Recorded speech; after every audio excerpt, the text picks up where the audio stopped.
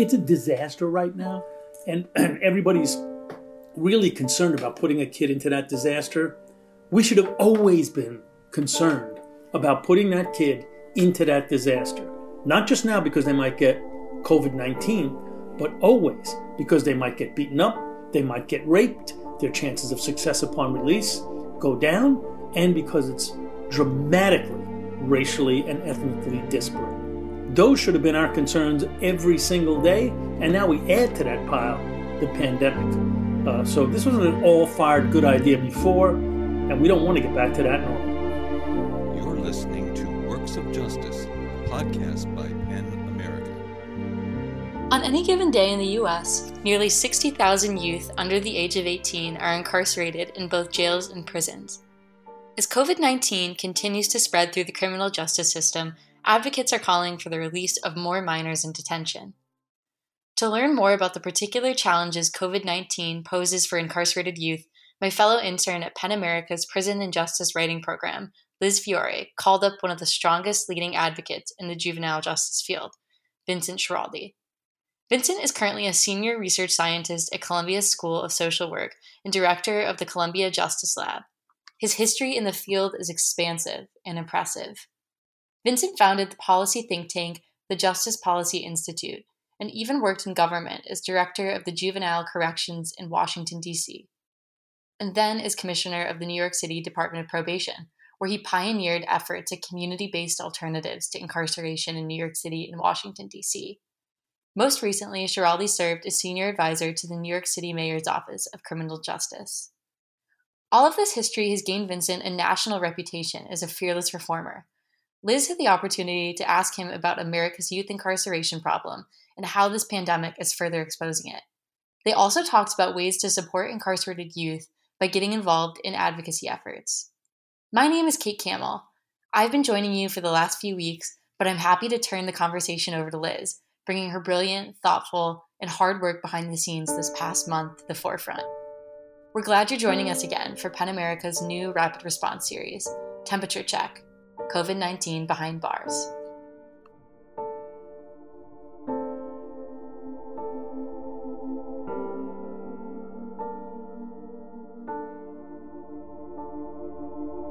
Thanks so much for joining us. I'm joined by Vincent. I'm so glad we could sit down and talk about justice-involved youth. I'm going to start off with some questions, and I could imagine as we talk, maybe we'll get into some side tangents about things we're really passionate about. I know I'm passionate about youth justice, having worked in it just for like a year, and it really made me realize how important working with youth is for an overall holistic view, including like in schools, and like I'm sure you know about like the school to prison pipeline and all that stuff like that. So I'm really interested in youth, particularly youth justice, and I know you are as well. So I think like a good starting question would be, I know that you were involved in the DOC and working as a director. So then you transitioned into academia. Do you want to talk a little bit about like how you started off with your career and where you are now? Like what led you to where? Yeah, and I want to just start by dedicating this to a friend and colleague who passed away this week. His name was Paul DeMuro, and in the 60s and 70s, Paul worked with a mentor of mine, Jerry Miller, and they closed every juvenile facility in the state of Massachusetts during about a 2-year period. Sent all the kids home, except 60 kids total, in 2 30-bed facilities were in small facilities. So it was really the first kind of major deinstitutionalization of juveniles in America. And Paul was a mentor of mine and stuck with me all these years and helped me out when I ran youth corrections myself. So I just want to dedicate this to him. I started working in a group home when I was an undergraduate at Binghamton State University in upstate New York, and then heard Jerry Miller, who I just mentioned, speak about closing all youth prisons down in Massachusetts. And I went to work for Jerry. I sort of chased him out of the classroom. I was enthralled by it. This was 1981 probably. And so I So that's the early days really of mass incarceration. I think probably mid to late 70s is when most people say mass incarceration started, and grew every year between then and 2009. So, I heard Jerry talk about how he was able to let all the kids out of these institutions and provide them with kind of services and supports. And I said, okay, this is what I want to do. And so I worked for nonprofits from 1981 all the way till 2005. And I never really thought I was going to go into government. But then the Juvenile Justice Agency in Washington, D.C. was under court order. There was litigation over terrible, horrible conditions. Staff beating the kids up, sexually assaulting the kids, rats and cockroaches crawling up on the kids at night. Awful, awful, awful hair-raising stuff. And surprisingly, because I was a big critic of it in my nonprofit organization, the Justice Policy Institute, the mayor offered me the job to run the place. And so it was one of those put your money where your mouth is moments, and I decided to do it. So you briefly talked about your own nonprofit. Do you want to talk a little bit about that and why you started it and what it does today? Yeah, I've actually started two nonprofits. One is called the Center on Juvenile and Criminal Justice. That's in San Francisco. And that provided a combination of direct services and advocacy and research. So we'd put out these kind of high-impact studies showing racial discrimination in the system, or how much more money we're spending on prisons than higher education, things like that. And we also were providing direct services, some of which were funded by the government. So that became a problem because the government was not very happy about criticizing somebody who it was funding. And so I split off and created the Justice Policy Institute in Washington, D.C. And, back then it was not easy to get foundation money to do advocacy around criminal justice work. There wasn't this groundswell of both advocates and formerly incarcerated people and philanthropy. The pickings were very slim if you wanted to be an advocate only. And so, that's fine. That's what we sign up for in this field. But that's what the Justice Policy Institute was. And it's still, both of them are still around. But the Justice Policy Institute never provided any services because it wanted to be able to say whatever it wanted to be able to say without worrying that this governor or that corrections administrator was going to enact reprisals.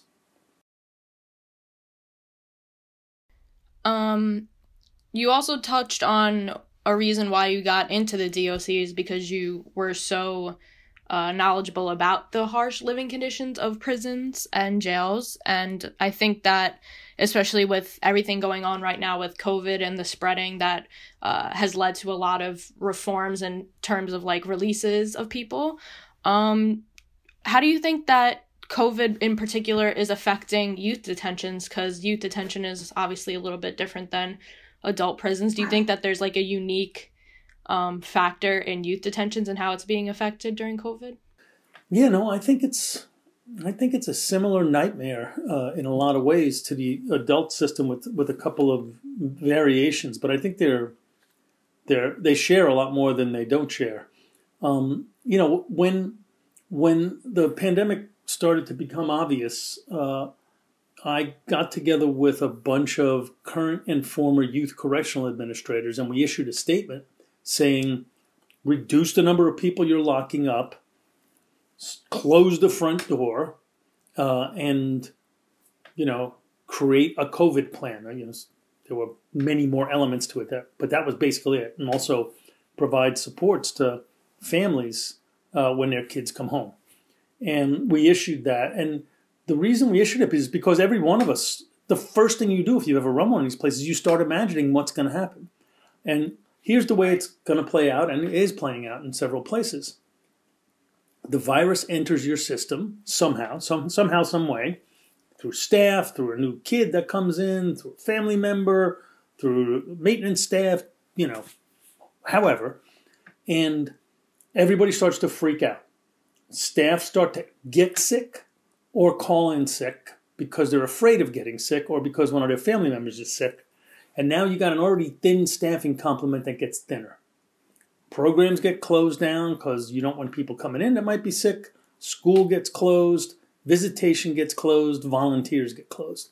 So now the kids are already in a stressful situation because they're already in a juvenile correctional system in America. So let just every day start stressful. And now you up the stress manyfold. And you have to make this decision. Do I lock the kids down? Or do I let them out into a congregate setting where there is no friggin' way they're going to stay 6 feet away from each other? And there's no way my staff, who already didn't keep this place hygienic before this, are going to clean it enough. And so that's the situation that person after person after person finds themselves in. So that's why we kind of issued that statement somewhat early on, because what we were trying to say is, the doctor that is the head physician at Rikers Island, Dr. McDonald, said, a storm is coming. We need to get ready for it, right? That was his sort of clarion call, which I thought was a beautiful way of putting it. And so I got to thinking about storms when they are coming. What do you tell your citizenry? Get out there now, get the plywood up and the hammer and nails, and board up the windows. You don't say, wait till the wind is blowing at 100 miles an hour and then get the boards and hammer and nails out. And that's what we're trying to say to juvenile correctional administrators, to politicians, governors, mayors, county council. Prepare for this now. Bar a bunch of people from coming into this facility and release them. Anybody on a misdemeanor, anybody on a probation violation, anybody that's got 30, 60, 90 days left to serve on their sentence, get them the hell out of there. Nothing's going to happen in the next 90 days in your juvenile correctional facility that is going to change the life of this young person, except maybe getting COVID. So get them out of your facility right now in big numbers. Don't do a bunch of individualized blah, blah, blah, which is what everybody always wants to do. And then, with whoever's left, do the individualized planning. Because, yes, we get it. Some of the kids will be, in your view, too dangerous to release. But not the misdemeanors, not the probation violators, not the kids that failed the program, not the kids that are coming out in 90 days anyway. All of them pretty much are not too dangerous for you to be worrying about. So get them out of your facility and then start to take a very careful look at anybody who's left, especially anybody with asthma. Tons of kids in my facility had asthma. And we know that having asthma makes the symptoms of COVID worse, or any other medically vulnerable kids. Very carefully start looking at them. Very carefully start doing release plans with prosecutors, your judges, your probation people. But step one is get big numbers out. So in terms of the kids that are released, have you or people organizations that you know of, have there been any solid aftercare programs? Because I know in talking to some people I was connected with at my previous job, which is a youth justice center in Staten Island, that the kids being released from Horizons or other detention centers, that normally an aftercare plan takes quite a bit of while to plan, 6 months prior to release. You start thinking about aftercare plans and what's going to go on. Do you know anything about either your nonprofit or other people that are helping with this kind of relief? I've heard that there are a bunch of groups actually that have gotten together on this, and that a lot of youth correctional administrators are starting to sort of amp up their release planning. We should have all been doing this the first day the kid arrived. The first day the kid arrived, you should start thinking, okay, 6 months from now, 9 months from now, where's this kid going to go? What's that going to look like? What kind of aftercare plan will there be? So shame on you if you already haven't been doing that. But one of the things I've been thinking is, we're all wishing life was back to normal. I wish I was sitting in a room with you doing this interview. I wish I could go to a bar tonight. I wish I could go to a Met game, right? And I wish kids could go back to school. But there are some places where we don't want stuff to go back to normal, and mass incarceration is one of them. We don't want to fill these facilities back up. We don't want to do lousy aftercare plans for these kids. And so we should really be looking at this moment, not just as an opportunity to keep young people safe, But as an opportunity to improve stuff, we should have been improving anyway. It's a disaster right now, and everybody's really concerned about putting a kid into that disaster. We should have always been concerned about putting that kid into that disaster. Not just now because they might get COVID-19, but always because they might get beaten up, they might get raped, their chances of success upon release go down, and because it's dramatically racially and ethnically disparate. Those should have been our concerns every single day, and now we add to that pile the pandemic. So this wasn't an all-fired good idea before, and we don't want to get back to that normal. Right. And I think what you're saying is like 100% accurate. You're really hitting the money on that one, where like I hate that it took a pandemic for people to kind of be at this level of like a quick reaction for reform. Like if mass incarceration, like you said, was starting to be prominent in the 60s and 70s, it's a shame that it took so long to get to this point. But at the same time, it's kind of like this was kind of like a kick out the door to, you know, start this type of stuff. How do you think that this pandemic is affecting the court systems in terms of youth and their timelines? Like obviously kids that are released, we hope that there's no reoffending and that their time in the court system is done. What about kids that are still in youth detention or that were, you know, on probation or whatever? How do you think it's affecting their court timeline? Yeah, it's different in different places. So some courts have shut down. So if you're detained, you might be just stuck sitting there. Other courts have sort of done rocket dockets where they all get on, you know, the computer and they resolve a bunch of cases consensually. So some kids might be moving more quickly.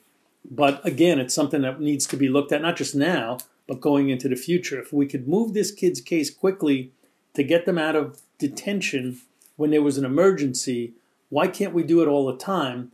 Because if it's my kid, it's always an emergency. Right, of course. And how do you think that would kind of be implemented? Like, I know it's great to say all these things that we wish would be done, but how do you think from your government experience this actually could be done, that kids could be released more often, that they could, you know, have the rocket docket, you know, all these things that seem so great now and they weren't in place before? How do you think on a, you know, like administrative level this can be pushed to be, you know, something that's not just for now but in the future and stays? Sure. So a lot of what I'm hearing people doing right now is looking through the lists of everybody who's incarcerated, by the way, on the adult and juvenile side both, and taking a look at everybody's circumstances, what crime they're in for, what their prior record like, are they likely to get sick, and then trying to make decisions about who can get out, right? And so the way that's typically playing itself out is the defense attorneys take a look at it, they make motions, they bring those motions to a special court. The special court is set up to rapidly hear that. The district attorneys are open to hearing it and are agreeing to more of those than they did in the past. None of that has to go away. You can just literally keep that very same process going after the pandemic's over and the courts reopen, just to have people constantly re-looking at the kids in detention and saying, who of these kids can go home? The good news is, even though that absorbs resources, that means a judge, a public defender, and a prosecutor has to kind of sit and do that, at the same time, it's costing about $250,000 a year in most places to put a kid in juvenile detention. So if you can close a facility or even a wing of a facility, you can more than pay for that court. And so that's the way we got to start thinking. As we've gotten these numbers down, the Casey Foundation, the Anti-Casey Foundation released a report today showing a 26% decline in number of kids in detention in sites that responded to a survey they issued, right? And that's in a month. That's in 1 month. So if we could get it down like that and keep it down like that, that has to result in cost savings that can be used not only to finance that process, but also to finance programs for these young people that help them when they get out. Right, and I think that's a perfect segue into my next question. So I had worked at a youth court where we used restorative justice practices and community-based programs to keep kids out of detention centers and out of the court system. And it has, like, as you probably know, like a way better rate, you know, through rehabilitation and things like that than just being incarcerated. So how do you think that with COVID, this is going to affect legislation in terms of restorative justice, community-based programs, and things of that nature? Do you think they'll be more prominent? Do you think that, judges will be more open to, you know, like an after-school program with a mentor as opposed to being in a group home for a week? You know what I mean? Yep. I think this is a really good time for advocates to start asking that exact question. So when we emerge from this, what are the public policies and what are the practices we want to start urging the legislature to pass and administrators to enact? By the way, tons of this can be done today administratively. When I ran the Washington, D.C. system, I had release power over the kids. I was probation commissioner in New York, and I had the power when kids came to detention to send them home, right? Those are enormous powers, and nobody needed to pass a bill to allow me to do that stuff. So I sent a ton of kids home. So advocates should be looking to legislation, but they should also be looking, what can our administrators do within their current power to keep these facilities with a low population?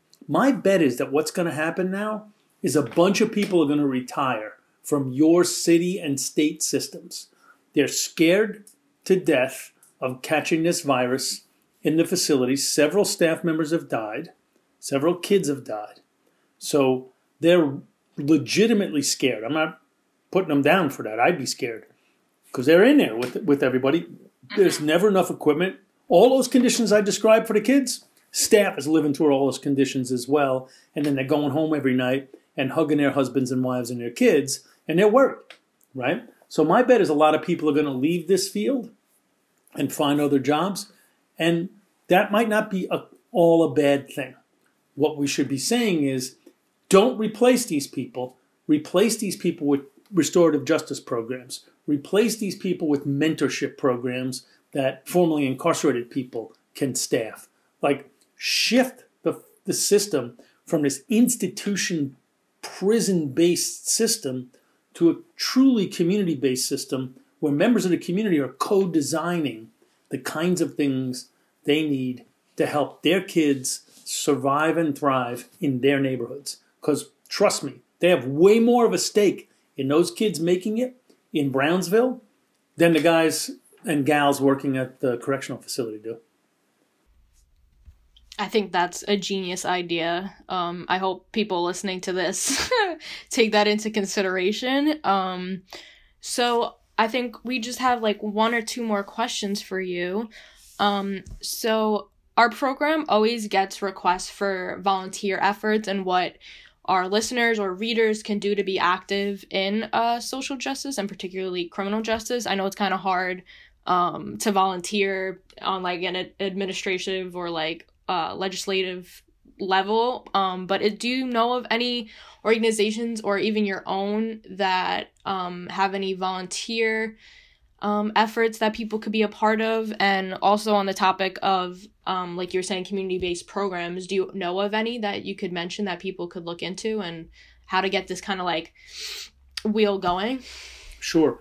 Community Connections for Youth in the Bronx is one of my favorites. It's run by a guy named Ruben Austria, and he really is trying to push this kind of thing where people, where communities figure out the best way for their kids to stay home. I like the Youth Advocates Program. It's yapinc.org, and that is located in Harrisburg, Pennsylvania, but they have programs all around the country. And they just really intensely work with young people to help keep them out of institutions and in communities and back home. The Arches Mentoring Program and transformative mentoring in general really very specifically looks to formerly incarcerated people to mentor young people so that they don't, sort of travel the same path that those formerly incarcerated people have traveled. And there's been some really good research on it by the Urban Institute that found much lower rates of reconviction for kids that were part of the Arches program. So that's kind of cool. And then, but if you're interested in advocacy to try to make system change, Youth First is bar none one of the best organizations in the country. It's run by a woman named Liz Ryan, and they have worked very carefully and closely with advocates in, I think they're up to 9 states now, trying to get all of their youth prisons closed and money transferred from the system into the communities. And it's Youth First. I can't remember what their email address is, but you just Google Youth First. Yeah, I actually, before coming on to interview you, last week I was supposed to interview Liz, and I had been excited about that. I was researching, the No Kids in Prison movement, and it seems like a really awesome organization. I'm glad that you mentioned that. I think that's actually their email address. I think it's actually nokidsinprison.org. So that you reminded me. Okay. I think we got a lot of insight through this conversation. I'm really excited for our newsletter to come out that we could possibly plug these organizations for people to follow up with, click the links and see what they could do to help. I guess, is there anything else that you would want to say to the people listening at home? Yeah, sometimes I feel like we make this too complicated. In America, we have a really excellent juvenile justice system. That's the juvenile justice system that kicks into gear every time a white middle-class kid gets in trouble. And they get in trouble. They do. I was one of them, and I got in trouble. But all sorts of resources get brought to bear. Programs, staunch advocacy, people fill the courtroom to try to keep that kid out of a debilitating locked institution because it's felt that kid has a future, that boy or girl has a future. And we want to build towards that future with the expectation that they're going to mess up when they're young, but they're going to get over that and they're going to want to live a good, decent life. They're going to want to go to college, they want to get jobs, they want to get married, and you don't want to mess that up, right? So we don't have to invent something new. We just have to apply that to everybody equally.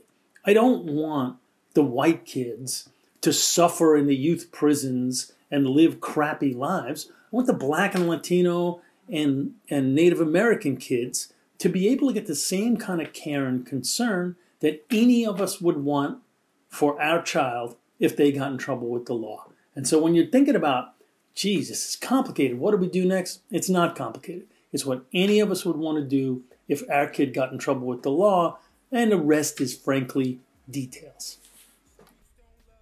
I think that's really excellent, and you're quite honestly a genius in my eyes. I know for some people it might seem so simple that like this would be, everyone's train of thought, but unfortunately it's not everyone's train of thought, as I'm sure you've seen working in the system for a long time. But I'm thankful that there are people like you vouching for some positive changes, and I appreciate the work that you do, and I appreciate you letting us interview you today, and I think that this is going to be an awesome podcast, and yeah, I just want to say thank you. Thank you. Friends, they really be jealous. I used to get locked, they all screaming free VI, but nobody sending no mail, no stamps, no packages. Used to think streets was all I knew. The karma came around the corner, straight wheelchair me for life. It ain't a game, find a new route to make it out. Streets don't love nobody. Gotta find a new route to make it out, man, cause streets don't love nobody. Used to think it was all good, but I found out the hard way. Streets don't love nobody. Used to think the streets was all I knew, but streets don't love nobody. Nah, streets don't love nobody. Nah. Where I'm from, You just heard Open Doors Reality Poets, Streets Don't Love Nobody, which is both a message to the youth and a timely reminder to stay home. Open Doors is an arts and justice initiative on Roosevelt Island, based in the long-term care facility where many members live. The Open Doors reality poets are Black and Latino men who use wheelchairs largely due to street violence and who work to save lives through art. Appearing as the reality poets, members educate young people in underserved communities about the consequences of running the streets, letting kids know that guns lead not only to jail or death, but also to life in the chair. Right now, these artists are living in a long-term care facility currently being appropriated for COVID-19 overflow and are forced to be locked in with positive patients. We encourage you to find out more about their work and join the conversation with them on their website, opendoorsnyc.org.